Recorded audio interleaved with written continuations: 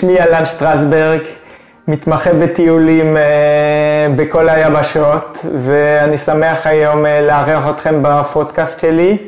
והיום אנחנו מארחים את מוטי. היי מוטי, בוקר טוב. היי, בוקר טוב, שלכם. בוא תספר, בסדר גמור, בוא תספר לנו קצת מה זה. קודם כל אני שמח להתארח, תודה שהזמנת אותי. תראה, אנחנו היום הולכים לדבר על דובאי והאמירויות, נכון? והיום אני אתן קצת פרטים על עצמי, באמת שקצת יבינו מה אנחנו הולכים לעשות פה קצת היום, ואחרי זה נדבר יחד. בעיקרון, אני מסתכל על דובאי ועל האמירויות כמקום מאוד מאוד מאוד טכנולוגי. כתבתי לאחרונה כתבה שאומרת דובאי היא עיר העתיד. ומבחינתי זה מקום שהוא הולך להתקדם, זה איזשהו האב, איזשהו מרכז, שהולך להיות מאוד מאוד מתקדם בתחום הטכנולוגי. בהרבה מאוד דברים, יש שם דברים כמו מוזיאון העתיד ודובאי פריים, ובקרוב גם האקספו 2020 שהוא יהיה... בראשון לאוקטובר. בראשון לאוקטובר שהוא יהיה למשך חצי שנה, אנחנו נדבר על זה בהמשך. אז נראה לי ככה שזה דבר שהוא מאוד מעניין לתחום מסוים של אנשים. במיוחד אם אנחנו מסתכלים, וזה מה שאנחנו הולכים לעשות היום, להסתכל קצת על דובאי ועל האמירויות בראייה קצת שונה.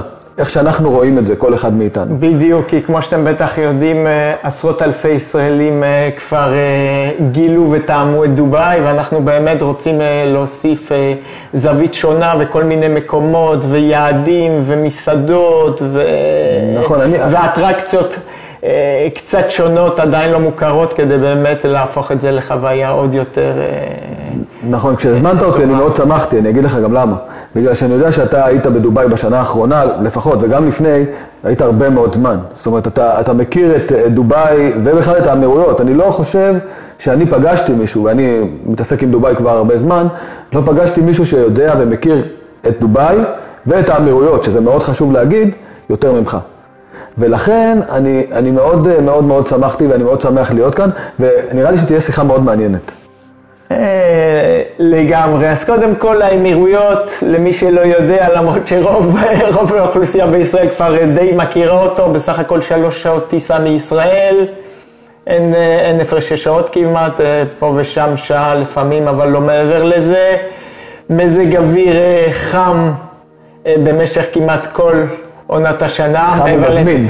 חם ומזמין, מעבר לזה גם לוהט, בעיקר בחודשיים הקרובים, אבל מעבר לזה באמת יעד מצוין, מאמצע סוף ספטמבר עד אמצע מאי, יעד עם טמפרטורות של 30 מעלות בממוצע, שמאפשר לעשות טיול תראה, במהלך כל התקופה. אני בביקורים שלי בדובאי, אני הבנתי שזה מעין גן שעשועים, בין פארק שעשועים ענק. זאת אומרת, אני תמיד ממליץ למישהו שואל אותי, אומרים לי, מה יש לעשות בדובאי וזה? ואני יודע שתמיד צריך להתאים לבן אדם את מה שמתאים לו. כי אם הוא לא יתאים לעצמו את מה שמתאים לו, בעצם הוא יכול ללכת שם הרבה מאוד לאיבוד. זאת אומרת, הוא יכול ללכת לאיבוד בגלל שהוא יכול לאבד את הפוקוס. מרוב שהעיר הזאת גדולה ומציעה כל כך הרבה דברים. אז נכון מאוד, וטוב שאתה מציין את זה, כי הרבה מאוד אנשים חושבים שהאמירויות זה רק דובאי. אז קודם כל זה לא רק דובאי. דבר שני, דובאי היא עיר ענקית. אנחנו מדברים מצפון דרום, מעל 30 קילומטר. כן, זה משהו. אז בלי תכנון מוקדם ונכון, אתה באמת יכול ללכת שם לאיבוד. ובנוסף, לכל הדברים שהם הכרחיים מבחינת ביקורים, אם זה הבורש חליפה, אם זה סיור במדבר, אם זה המסגרת של דובאי, אם זה הכפר הגלובלי. מבחינתי חשוב מאוד גם להוסיף את המימד התרבותי והנוסף שלאו דווקא קיים בדובאי, אלא בערים הגדולות ובעיקר באבו דאבי, בעיר הבירה, שהיא מסדו מבחינתי, שבאמת יש אנשים מסוימים שמדלגים עליה, וחבל מאוד, כי אז באמת אתה נשאר רק עם הגלויה הזאת שנקראת דובאי, וזה יהיה חבל מאוד נכון, כי בעצם אתה אומר פה משהו מאוד חשוב. למה? כי נגיד שעכשיו אנחנו נוסעים לארצות הברית. אז אתה נוסע רק לניו יורק, אז תמיד אומרים ניו יורק זה לא ארצות הברית. כי באמת אתה נכנס לאיזשהו מקום ואתה אומר וואלה, בניו יורק יש הרבה מאוד אנשים, זה עיר גדולה, אתה לא ממש חווה את מה שאתה חווה בכל הערים הקטנות או המקומות האחרים בארצות הברית. ואני חושב שדובאי זה אותו דבר. כי אתה תיתן לי את הנתונים, אבל אני יודע שרוב האוכלוסייה בדובאי היא בעצם לא מקומית. זאת נקודה מאוד מעניינת, מה שציינת עכשיו. אכן, 85% מהאוכלוסייה של האמירויות היא לא אמירתית. אנחנו מדברים על אוכלוסייה די דומה למה שיש בישראל, סביב 9.5 מיליון, ואז במספרים זה כמעט 8 מיליון איש, שהם באמת באים בעיקר מהודו, מפקיסטן ומהמדינות השכנות שם. וזה באמת משנה לגמרי את האפיון ואת האווירה של המדינה, אם זה מבחינת מנהגים גם, אם זה מבחינת אוכל, אם זה מבחינת תרבותית, וזה מאוד מאוד מעניין, בגלל זה מאוד חשוב לטייל, לא רק בדובאי, וגם אם כבר בדובאי, כמו שאמרנו, עיר מאוד גדולה, גם להיכנס לשכונות האחרות, ואז באמת גם לספוג את כל הטעמים, את כל הריחות, וליהנות מכל העולמות. נכון, בוא תיתן לי איזושהי חוויה ככה שאתה זוכר, ככה חוויה משמעותית שאתה זוכר מדובאי, שתיתן לנו איזשהו ככה הרגשה. בפעם שנכנסת, מה זאת אומרת, מה נתן לך את האפקט? אז קודם כל מאוד פשוט, להיכנס לשוק, לעיר העתיקה, שם גם גרים רוב האוכלוסייה המקומית, שהיא לא אמירתית, אני מדבר שוב פעם על ההודים, הפקיסטנים, הפיליפינים, ואז זה לא רק מפגש עם האוכלוסייה, אלא גם עם המנהגים שלהם, עם החנויות שלהם, עם הטעמים שלהם, עם המסעדות שלהם, וזה לוקח אותנו באמת למדינה אחרת, כאשר אתה נמצא בדובאי, ועוד דוגמה מצוינת לדבר הזה, זה הכפר הגלובלי, הגלובל וילאג'. אז קודם כל הגלובל וילאג' פתוח בדרך כלל מאוקטובר עד סוף מאי, שוב פעם מכוונים תמיד שיהיה הכי נוח לתייר מבחינת מזג אוויר בעיקר, ופותחים רק בחודשים הנוחים יותר, ואז במקום הזה יש משהו כמו מעל 100 מדינות, שבעצם מציגות את המיטב שלהם, אם זה מבחינת, שוב פעם, תרבויות, ריחות, מסעדות, מופעים, ריקודים, כל הדברים האלה, בסוג של כפר גלובלי קטן גדול, וזה באמת אחד הדברים אתה מרגיש במקום אחר, זאת אומרת, אתה נכנס למקום אחד ואתה מרגיש במקום אחר. לחלוטין. עוד דבר אחד שמאוד חשוב לדבר על דובאי, דובאי מצטיירת בתור יעד מאוד מאוד יקר. אז לאו דווקא. ברגע שעושים שיעורי בית כמו שצריך ונעזרים באנשים שמכירים את היעד, אפשר גם לעשות את דובאי ואת האמירויות בכלל במחירים מאוד מאוד מאוד נוחים. הכפר הגלובלי היא דוגמה מצוינת לדבר הזה. דבר כזה דומה בעולם, או בישראל או באירופה, סתם, בעולם, תגיד בארצות הברית. הוא בוודאי היה עולה יותר מ-15 דירם. 15 דירם זה בדיוק 13 שקלים. אז שאתה שומע על זה לפני שאתה הולך לשם, אתה אומר בעצם מה אני הולך לקבל תמורת 13 שקלים? אז זהו שאתה מקבל המון, וזאת דוגמה אחת לעוד כל מיני דברים, כולל מלונות, כולל מסעדות של מקומיים, ועוד כל מיני דברים עם הכנה נכונה שאתה באמת יכול ליהנות בתקציבים מאוד. אתה יודע, אחת החוויות שלי בדובאי, ובכלל, מה שאנחנו באמת ככה מתעדים לעשות, אנחנו קצת מתכננים את המסלולים ואת הטיולים לדובאי, שיהיו, כמו שאמרתי בהתחלה, פר בן אדם, זאת אומרת, ממש אישי כזה. זאת אומרת, בן אדם יכול לקבוע מה בעצם המחיר שהוא רוצה לשלם, ולפי זה הוא גם יכול למצוא באמת את המלון הספציפי, וזה לא אומר שהמלון לא יהיה טוב. מלון יהיה... דרך אגב, יש 300 בתי מלון ברמה של 5 כוכבים בדובאי. ובטווח מחירים ממש משתנה. החל מ-300-350 שקל ללילה, למלון כבר טוב, וגם בפחות. אנחנו מדברים רק על מלונות טובים, לזוג, 350 שקל לזוג ללילה, שמעתם נכון, זה רק בדובאי דברים כאלה. אני ראיתי את זה במו עיניי כמה פעמים. עכשיו, מה שאני אומר, גם יש כל מיני סוגים של טיולים. זאת אומרת, אתה יכול להחליט, אני נוסע לנופש, ואז אתה אומר, אני הרבה נשאר במלון, זאת אומרת, אני לא יוצא מהמלון, מבחינתי נופש, אז באמת משקיעים במלון קצת יותר טוב, או מלון מפנק ברמה אחרת. זה לוקח אותי שוב פעם למה שדיברנו קודם, שאז שווה לצאת מדובאי, כי יש חופים גם מהיפים בעולם, עד כדי כך בוא תגיד לי איפה, אתה אמרת לי את השם, אבל... אז קודם כל אתם צריכים לדעת שבאמירויות יש 7 מחוזות, בכל מחוז יש סוג שונה של חול. המחוז זה מדינה, כביכול. שכן, סוכן בעצם של 7 מדינות שהתאחדו למדינה אחת.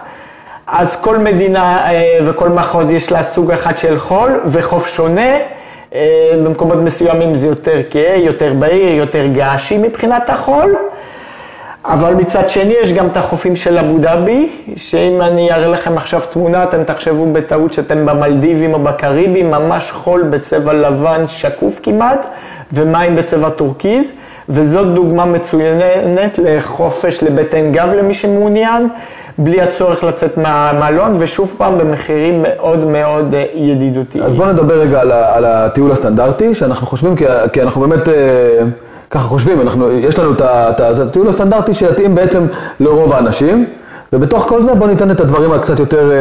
אז ככה, רוב האנשים ורוב החבילות עדיין שקיימות הם של 3-4 לילות. אז במסגרת של 3-4 לילות, כדי לא להיות יותר מדי בנסיעות, כי בכל זאת אנחנו מדברים על שטח שהוא גדול פי 3.5 מהשטח של מדינת ישראל, אז כדי לא להיות בנסיעות כל הזמן רצוי, לצערי אני אומר את זה, להתמקד אך ורק בדובאי.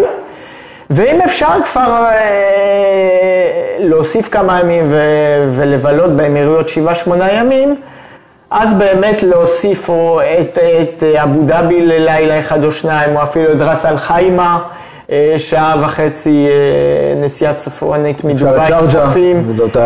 צ'ארג'ה, עוד פעם, האפשרויות הן בלתי מוגבלות. תלוי שוב פעם לאופי שאנחנו רוצים לתת לטיול. אם מישהו רוצה באמת טיול מאוד זול ורוצה באמת טיול תרבותי, אז מחוז צ'ארג'ה, שעה או 45 דקות צפונית מדובאי היא בהחלט אופציה גם טובה מאוד. אני רוצה שוב פעם לחזור לנקודה שציינת קודם, מה לעשות אולי טיפה שונה ממה שכולם מציעים. אז הטיול ג'יפים, הספארי מדברי המפורסם שכולם עושים, אז יש עשרות אם לא מאות כאלה. אז אנחנו מדברים על טיול ג'יפים במדבר, בדיונות שמזכירים בצבעם את הדיונות שיש לנו בארץ, בדרום המדינה. אז אנחנו ספציפית זכינו בדיוק לפני שבועיים, לעשות אולי את הטיול ג'יפים הכי יפה שיש באמירויות.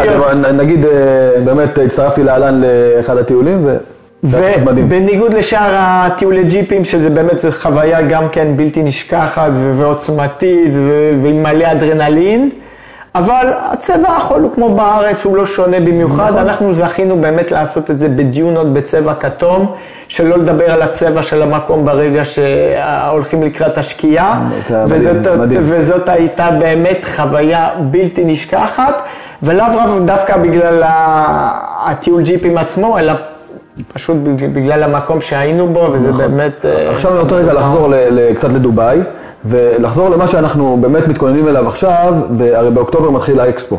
אקספו 2020, לא כולם יודעים מה זה אקספו. אם אתה רוצה באמת לתת כמה... בדיוק, בוא ניתן כמה מילים על הדבר הזה שבאמת הולך להיות. בדיוק, זה חשוב לאנשים להבין לקראת מה זה הולך, ולקראת מה דובאי הולכת גם כן, כי עכשיו אתה מגיע לדובאי, ויש הרבה מאוד תכונה בעניין הזה. אתה מגיע לשדה תעופה, כבר יש אקספו, ומראים לך את כל הדברים האלה, ומראים לך קצת פרסומות על העניין.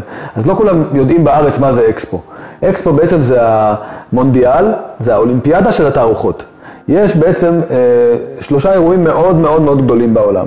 יש את המונדיאל, שזה גמר גביע העולם בכדורגל, יש את האולימפיאדה ויש את האקספו.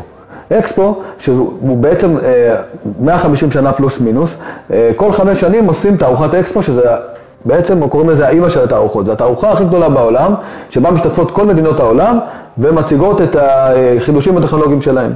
זאת אומרת, לכל מדינה יש ביתן, במקרה הזה כמו עיר, בכל מדינה. יש לנו פה 438 קילומטר רבוע של שטח, שמחולק ל3, בעצם בדובאי, הפעם זה מחולק ל3 אזורים מרכזיים, אחד הוא opportunity, אחד הוא mobility ואחד sustainability. זאת אומרת, קיימות, בעצם תנועה, שזה mobility, והזדמנות, opportunity. כך שיש שם הרבה מאוד, וזה הולך להיות הופעות, וכל מדינה הולכת להציג את הדברים שלה, בעצם כל שבוע התמה משתנה, יש חלל, יש חינוך, יש הרבה מאוד דברים שאפשר להגיע אליהם. ונראה לי שאנשים פשוט יהיה להם באמת מעניין להגיע לדבר הזה. וכך גם בדובאי, זה מה שהם עושים כרגע, הם באמת מקדמים את הנושא הזה. כדי להוסיף על התכונה שקיימת כבר היום בדובאי לגבי האקספו, אז אנחנו עכשיו בסוף יוני, האקספו, כמו שאמרנו, יתחיל ב1 לאוקטובר עד ה31 למרץ 2022. כבר היום חלק גדול מהמלונות כבר די מלאים, וקשה מאוד להשיג חדרים, מעבר לזה שהמחירים כמובן עלו בהתאם.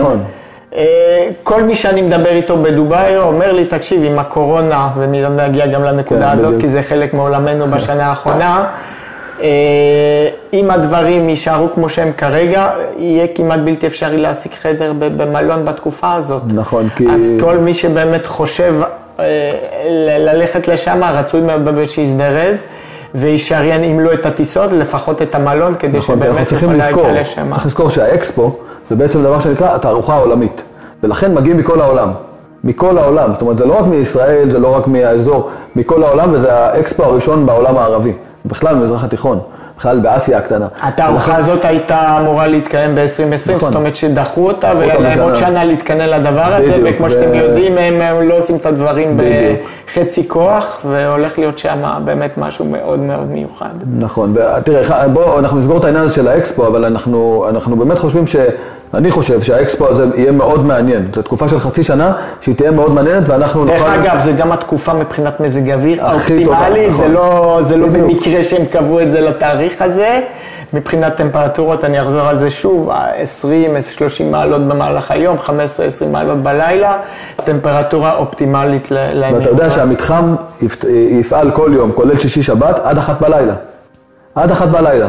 לכן יש הרבה זמן לנצל שם. מעבר לזה, אנחנו נוכל, וזה מה שאנחנו רוצים לעשות, אני ואתה כבר דיברנו על זה, לקחת את האקספו הזה ולקחת את התקופה הזאת, כי זו תקופה מאוד טובה לטייל בדובאי, בכלל באמירויות מבחינת מזג האוויר, ולהוסיף לה את הדברים. זאת אומרת, מי שירצה לבוא לאקספו, יכול לבוא לאקספו, אבל להוסיף את הבורג' חליפה כמובן, להוסיף את הטיול במדבר. זה בדיוק מה שאנחנו נציע. כל אחד את מה שהוא רוצה להוסיף במקום שלו. אז כך שיש לזה הרבה מאוד פוטנציאל, זה מאוד מעניין, ואני חושב שאם תרצו ככה יותר פרטים, גם אני וגם אלן נוכל לתת לכם יותר מידע על הנושא הזה. אוקיי, ורק לסיום, בוא ניגע קצת בקורונה, כמו שאמרנו, זה חלק בנפרד מחיינו, למרות שכמו שרואים כרגע העולם מתקדם, מתחסן, ואנחנו בקרוב מאמינים שנהיה מאחורי זה. ספציפית לדובאי והאמירויות, זה אחד המקומות שבאמת נשאר הכי פתוח בשנה האחרונה, גם בשיא המגפה, למעט אולי בהתחלה. דובאי תמיד הייתה פתוחה לרוב מדינות העולם, אז נכון ששומרים שם על כמה כללים מאוד בסיסיים, אבל שומרים עליהם.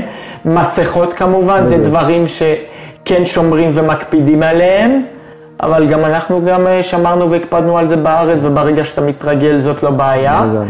ומעבר לזה, הכל פתוח. זאת אומרת, קצת שמירת מרחק, קצת מסכות. מעבר לזה, גם הרפואה מאוד מאוד מתקדמת באמירויות. זאת אומרת, זה גם אפשר להם, כמו שאמרנו, להישאר פתוחים, וגם להשתלט די טוב על המגפה הזאת. אבל בוא נעשה רגע סדר. כי אחד הדברים הכי קשים שאני נסעתי בשנה, או הכי שהתגרו אותי בנסיעה השנה, זה היה איך אני מתארגן לנסיעה. זאת אומרת, מה אני צריך לעשות? זאת אומרת, כמה בדיקות קורונה אנחנו צריכים לעשות. כשאני יוצא מהארץ, כשאני נכנס לשם, אז בואו נעשה סדר ככה. אז זהו, הדברים האלה הם די דינמיים. אני לא רוצה להתחייב על העתיד, כי אף אחד לא יכול, אבל כמו שאני מכיר את האמירויות, ובמיוחד באירועים בסדר גודל כזה, הם הולכים לקראת הקלות עד כל מה שאפשר. מה שכן אפשר לדבר על מה שקיים נכון להיום, בדיקת קורונה פשוטה ביציאה מהארץ, בדיקת קורונה בהגעה, ללא תשלום, כמה דקות, בדיקה ביציאה מהאמירויות, עד 72 שעות לפני החזר לארץ, גם כן בדיקה מהירה מאוד, כמעט כמו כל שירות שאתה מקבל שם, הכל עובד ומתקתק. כרגע. זה בתשלום, זה עולה סביבה 120-130 שקל, לא תשלום גדול מדי, ובדיקת קורונה בחזרה מהארץ. אבל לא מדברים לא על בידודים ולא על כל מיני מגבלות כאלה, בסך הכל כל מיני תהליכים די פשוטים, לתקופה שאנחנו חיים. אז עכשיו תראה, בתור אחד שהיה הרבה מאוד בעולם, זאת אומרת, היית ב-125 מדינות, אותי זה מרשים, זאת אומרת, באמת, אתה מרשים אותי, אני יכול להגיד, ואני מכיר אותך הרבה זמן, נכון? ואני גם אנחנו בקשר ואנחנו עוקבים, אז אחד מהדברים זה באמת, מה ההרגשה? כשאתה מגיע לאמירויות, אנחנו מדברים על האמירויות, אז כשאתה מגיע לאמירויות, ואתה יכול להשוות בהרבה מאוד מקומות בעולם. מה אתה מרגיש? אז קודם אני רוצה, זו שאלה מאוד חשובה, ובאמת זה אחת השאלות שהכי מעסיקות את כל מי שבעצם מטייל. אז אני, לשמחתי, גם בתקופת הקורונה, יצא לי לטייל די הרבה. אני חייב לציין, ואני מיד אגיע לאמירויות, שהחששות הם בדרך כלל בעיקר כשאתה בארץ לפני הנסיעה, שאתה מתכנן מה יהיה במטוס, בשדה תעופה, בהגה, כל זה לגיטימי. ברגע שאתה כבר בשדה תעופה, שלא לדבר במטוס, וכשאתה מגיע למדינה, כל החששות האלה הן כבר לא קיימות. בעיקר באמירויות. כמו שאמרתי, אתה שומר על מסכות, אבל כל המסעדות פתוחות, וכל הקניונים, וכל האטרקציות, והאנשים מהנחמדים בעולם, ומהישרים בעולם, רק מחכים שאתה תגיע, ונותנים לך הרגשה של בית, מהרגע שאתה מגיע. אז באמת מהבחינה הזאת, וכל מי שישמע את הפודקאסט הזה ויחשף עליו, והיה בחול, אני בטוח שהוא יסכים איתי, ושהוא הרגיש בדיוק נכון, את אותו דבר. כי זו השאלה שתמיד שואלים אותי, מפחיד? אין מה לעשות, הלא נודע, ולפני שאתה מגיע למקום מסוים, הוא תמיד קצת מפחיד ומלא חששות. אבל ברגע שעשית את הצעד, והגעת למקום, במיוחד באמירויות, אתה לא חושב על זה אפילו. אלא רק לקראת החזרה הביתה, שאולי עוד פעם אתה צריך לעשות בדיקה, אבל בגלל העובדה שכבר טסת לכיוון אחד, אתה הרבה יותר רגוע ובאמת... עכשיו, אתה יודע, אנחנו תכף נסיים, אבל סתם שאלה כזאת ששאלת, אנחנו ישראלים בסופו של דבר, נכון? ומה מעניין אותנו? קצת אוכל, קצת טעם, איך החומוס? וואו, איך החומוס. אז אני חייב לשתף אתכם באיזה סיפור קטן באחד הנסיעות הראשונות. אז כמובן שבהתחלה שאתה נוחת בדובאי, אתה אומר מה, הם קבלו אותי כמו שצריך, אז ברור שמאז עברה כמעט שנה והכל מצוין. אז באחד הפגישות שלי יצא לי לשבת עם מצרי, פלסטינאי ולבנוני. והתחלנו וניהלנו שיחה כמו עכשיו. וממש כמו חברים, כמו שאנחנו כולנו במזרח התיכון, ממש כמו זה. קל להתחבר. אז אם אני לא טועה, זה היה המצרי, הוא אמר, תקשיב, אני כבר רואה, יש אנרגיות מדהימות, אנחנו נשאר חברים טובים, כל עוד לא נצטרך להחליט של מי החומוס הכי טוב. אז באמת החומוס באמירויות הוא נפלא, יש מאות מקומות שמציעים אותו, כן? גם כן בעלויות מאוד מאוד נמוכות, ואם לסיום צריך להמליץ על איזה מסעדה אחת, אז אני... אחת המסעדות האחרונות שזכיתי להיות בהן לפני כמה שבועות, מסעדת ביירותי, בשדרה הראשית של דובאי. לא רצינו לקום מהמסעדה הזאת, אני זוכר ששלחתי לך גם קצת תמונות של המנות. אני אמרתי, אני חייב להיות שם. רצית להיכנס לתמונה פשוט היה, וזו דוגמה אחת של מסעדה טובה. כשאנחנו מדברים על 300 מלונות ברמה של 5 כוכבים, אז אתם תארים לעצמכם שמסביב לחוויה הזאת של המלון צריכה להיות גם איזו מסעדה טובה, וזה באמת המציאות. ממש כיף. בסך הכל, אתה יודע, אנחנו מדברים הרבה מאוד על האמירויות, אני ואתה, ואנחנו באמת מתכננים הרבה דברים גדולים ביחד. ומה שאנחנו באמת, אנחנו נותנים עכשיו קצת מידע וזה, אבל אנחנו באמת רוצים גם להגיד, אני רוצה להגיד, לפחות ממני, ואז אתה תסכם, שאנחנו באמת יכולים לעזור לאנשים שמאוד רוצים לראות את האמירויות בדרך שלהם. וזה לא משנה, נגיד אני עכשיו מתרכז בתחום הטכנולוגי, אז באמת אני יכול לתת הרבה מידע בתחום הזה, ואני יכול לכוון או לנתב לכיוון הזה. ובתוך זה גם להמליץ על המלונות, להמליץ על איפה להיות, באיזה אזור של דובאי, ומה לעשות, איך כדאי לנצל את הימים. אתה יכול לתת את הפן השני, או פן נוסף, שזה גם נופש, שזה מדהים, יש מקומות מדהימים, שזה גם אוכל, שזה גם תרבות. כל הדברים האלו אנחנו יכולים לחבר, ואנחנו מאוד נשמח שאנשים באמת ישאלו, ויתייעצו איתנו. זאת נקודה חשובה באמת, שאתה אומר בוא תפנה ליועץ, תפנה למומחה, למה מתכוונים בעצם? אז מתכוונים לזה שאנחנו ממליצים על מסעדה, זה אומר שהיינו ובדקנו כנראה קרוב ל50 מסעדות, שאנחנו ממליצים על ספארי מדברי, ניסינו לפחות 5 או 6. נכון. שאנחנו מכירים שנינו ביחד בערך עכשיו מעל 100 בתי מלון בהאמירויות, אפילו קצת יותר, זה אומר השקענו את הזמן, נכון? השקענו זמן וישנו בהם וכנראה גם שחזרנו אליהם באמת לטובים מהם. נכון. ואין לנו אינטרס ספציפי להמליץ על משהו מסוים, אלא רק על המקומות באמת הטובים, ומה שמתאים ספציפית לבן אדם. ושמתאימים כמובן לכל אחד ואחד. נכון. אז אנחנו באמת נשמח לעזור ולשמוע. ולהמשיך לדבר ביחד, זה הכי כיף. זאת אומרת, להמשיך